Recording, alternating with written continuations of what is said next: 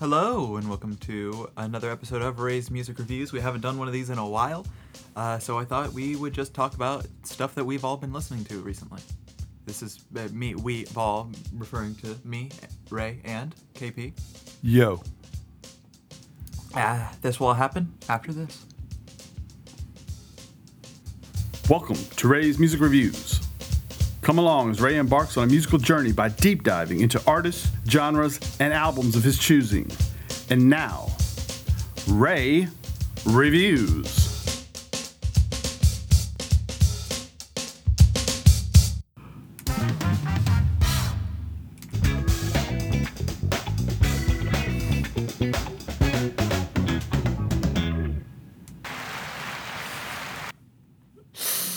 Welcome. Geez, how do we start an episode like this? We just did. With a freaking jazz band, a funk band, and an applauding audience. Uh-huh. Yes, we did. Rocking it. Oh, gee. Why don't you just dive in and tell us what you've been listening to? Pull up your old Spotify, see what's been going on. Give them a plug they're not paying us for. Those jerky poos. So yesterday, I put on a Bright Eyes album, Fevers and Mirrors. We've actually done a Bright Eyes album before on this podcast. Yeah. It's one of their really good records. I think Bright Eyes were really important, a band of their era. And I just think the album's really solid, really just all around really good. What's a couple good tracks? Now you've been listening to the whole record, right? Yeah, I listened to the whole album in full. The Calendar Hung Itself is a very catchy song.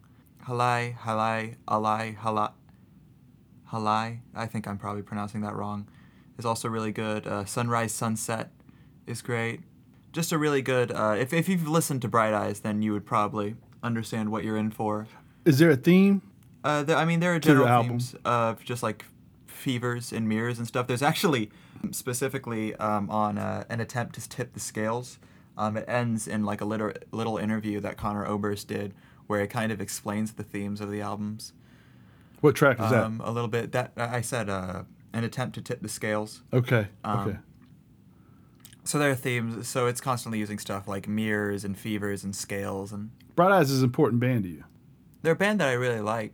I guess relatively. I mean, there are maybe some singer-songwriters that I like a little more, like Phil Elverum, Elliott Smith. But I do really like Conor Oberst, and I think that he is really important to me and a generation of music. And he's been important for a while. That band's been important, since you were pretty young. The album that I'm talking about came out in like 2003, something like that. Mm-hmm. So yeah, something like that. I also listened to Death Haven's Sunbather. It kind of combines elements of like black metal and dream pop and shoegaze a little bit. So it's really popular. It's especially very popular for a black metal record. It's popular amongst like indie band circles and as well as with like some metal circles. The topics generally discuss like stuff like death and almost like the feeling of being like lost. It's generally a pretty like millennial feeling album. Yeah, it has a lot of dreads and worries that I hear around that generation. Certainly, if I were to get into black metal like at all, it would be the first black metal album I would recommend to pretty much anyone, unless they just wanted to just dive head first. I did put on some of Linkin Park's first two records and 1,000 Suns. Linkin Park was great, weren't they? They were really. I mean, I talk about a band that was really important to a lot of people. Yeah. You know. Yeah, we've talked about it before. The kids, they're not kids anymore, now they're 30, but all those guys that worked with me over the last, 10 years ago and all that was their Rolling Stones. Right. And he touched them in a way like Chester Bennington. He touched them in a way that Eddie Vedder touches his audience, in a way that Kurt Cobain touched his audience, in a way that, on a level that others don't reach. Absolutely. Because he just cut himself open and poured himself out to everyone. He has that power, and he's oh my God, what a singer! You know, he did some time with Stone Temple Pilots. I know he was a big fan of Stone Temple. Like he did some time fronting them. You know, actually... which is weird, but... a little story about Linkin Park. When Linkin Park were first starting out, I think... I remember hearing this story that Mike Shinoda said where he was like, we would each write 100 different hooks for a given song, and we would pick out the best hook from that bunch. Like, and that peek into their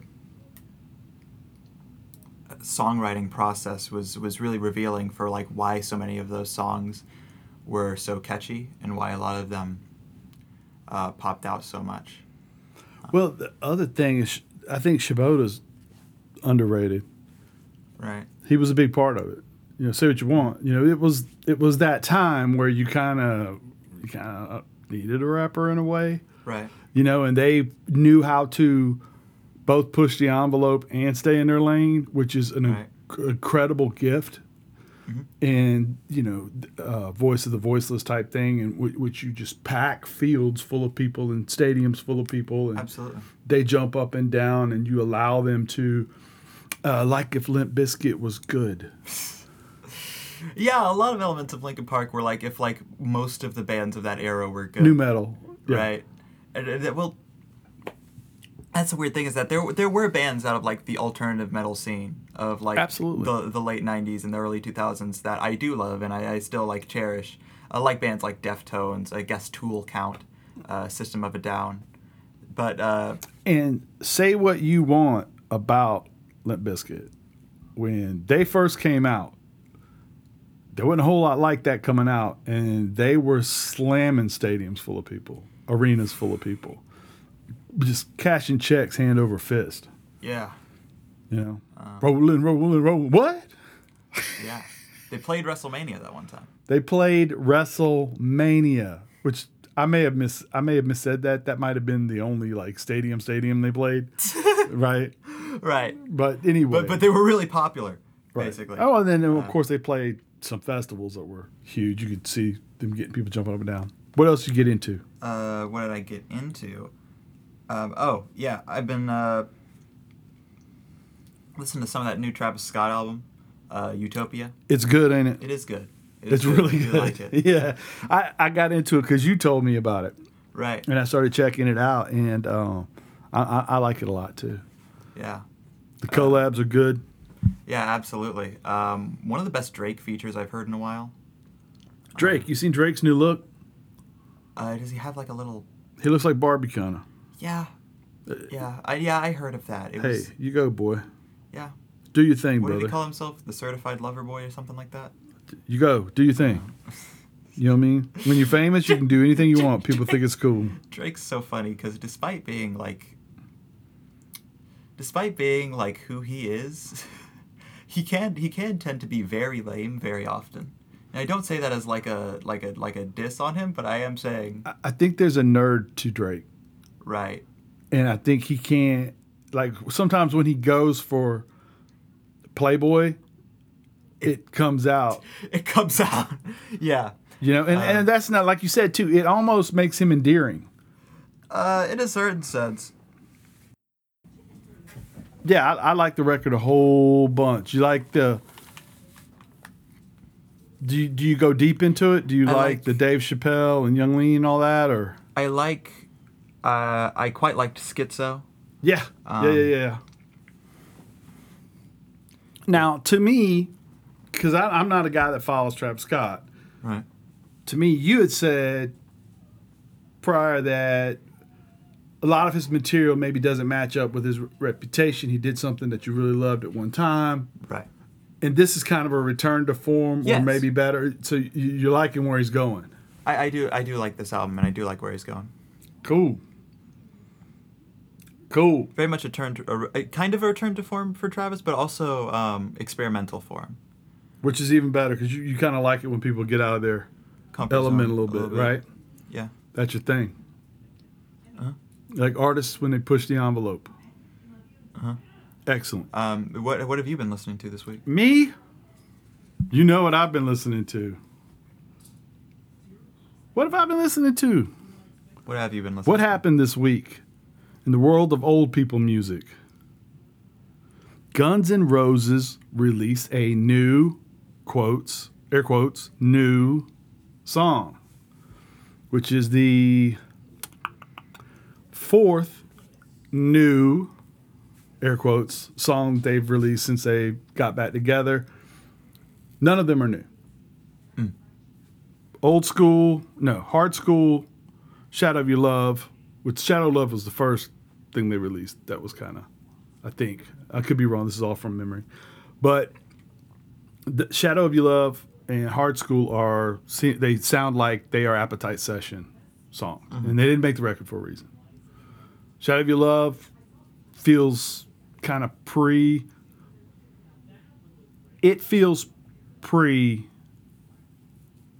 Appetite-ish. Like what they were doing with Hollywood Rose and all of that. Mm-hmm. Hard School feels it's fine, but it's catchy, whatever. But again, it's from those sessions. And then Absurd is a song that was released in the middle of those, and it was kind of it's from the Chinese Democracy sessions. It's very Nine Inch Nails-y. Mm-hmm. You can tell that it reminds me a little bit of the first when Axl kind of went away and came back with a new band. He came back with a song called "Oh My God," which was with an Arnold Schwarzenegger movie soundtrack, which, of course, people thought, oh, we're going to get like T2. They're going to give us the T2 song. They're going to give us... And it wasn't. It was him with Robin Fink and Bumblefoot and all that stuff, and it was completely different than everybody was used to. Whatever. This one is also from that group. It's called Perhaps, and I like it. It is obviously from the Chinese sessions. I think the Chinese material sounds a little better with Slash and Duff playing on it. I'm sure they fiddled with it. My guess is Axl didn't even go back in the studio and re-record. I would guess they lifted his vocals and then Slash and them did it. I think that a lot of music would sound better if two musicians, the quality of Duff and Slash, replaced two other musicians. They're really good at their jobs. It's interesting because they have a song called "The General" that's on the B side of a record you can order that'll be released. If you order, perhaps, vinyl copy, 7-inch or whatever, on the other side is a song called "The General," which has this mythical status among Guns N' Roses listeners because it was out there but not as a finished version. And Sebastian Bach had told people it was his favorite song that Axl's ever sung on. It's the heaviest song Axl's ever sung on. It requires him to do crazy things vocally in his upper register. And so it for that fan base, it's like, oh my God, when is this ever going to come out? Is it ever going to come out? And it will come out as the B-side of this song. So that'd be interesting to see if they did anything to it at all, if they messed it around. That kind of stuff's kind of funny. But, so that came out. Also, I have been listening to, so Greta Van Fleet came out with a record, Starcatcher. Yeah. And this is kind of I try to not do this too much. I try to either be in the classic rock realm or the, the hip-hop realm, whatever. I try not to, or the R&B realm. Old school R&B realm, that kind of thing, because I'm old. But I wound up hooked up with modern rock music, but with a classic twinge. Because when I listened to this record, I thought I was listening to stuff when it comes out, and I thought I wouldn't like it because I'm not a big fan of what they do all the time. To me, it's fine, but it's also kind of like, oh, this was meant to remind me of something else, Zeppelin or whatever. But I did like it. I never stopped listening to it. I didn't fast forward over it. I just listened to the whole record. And then it kicked me over to classic rock, or it's kind of classic-ish rock. But anyway, to the newer rock from those style bands. Rival Sons comes out when they have an old sound too. That started playing their music for me. I've been listening to Kick the Queens of the Stone Age out, and that record is fantastic. I love that record. Also, I listened to a little Pressure Drop with Robert Palmer. Right. which is an old record, and it is a fantastic record. Will Kennedy said something to me the other day about how great he is and sent me a picture of the top of that record, and I had not delved into that area of the Robert Palmer catalog. It is fantastic. I did dive into De La Soul. It's like a 3-song EP-ish, but obviously it's not an EP kind of because it's not like records, but whatever. It's 3 songs they put out on Spotify, and this was a native tongues thing, so it has your De La Soul, your Tribe Called Quest, your Queen Latifah, your Moni Love, all on the record. It's great. There's a couple more tracks under it. It's kind of cool to check out. I recommend it. I found somebody put on the Twitter machine the other day, name songs that you love from Q-Tip that aren't Q-Tip songs. And I couldn't help myself, so I started looking up all the songs they hit me with. And one of them was from a TV show called The PJs, which was like claymation, where the guy's like a janitor or something. I think Eddie Murphy's the voice. And Raphael Sadiq, who is Tony, and Q-Tip do a song. They do a song, Get Involved. And it's everything a song should be, with Q-Tip producing and doing just a little bit on it. And your boy, Raphael Sadiq singing. It's fantastic. Love it. Is that a wrap? That's a wrap. We good? A little window into what we do, how we live, how we be rolling. Absolutely. So our friends at the GIN Project, GINN project.com. To our friends at Daily Smart, who put our wrestling pods out, plus our music pods. What are we going to do then? Go home. Thank you for listening, folks. Appreciate it.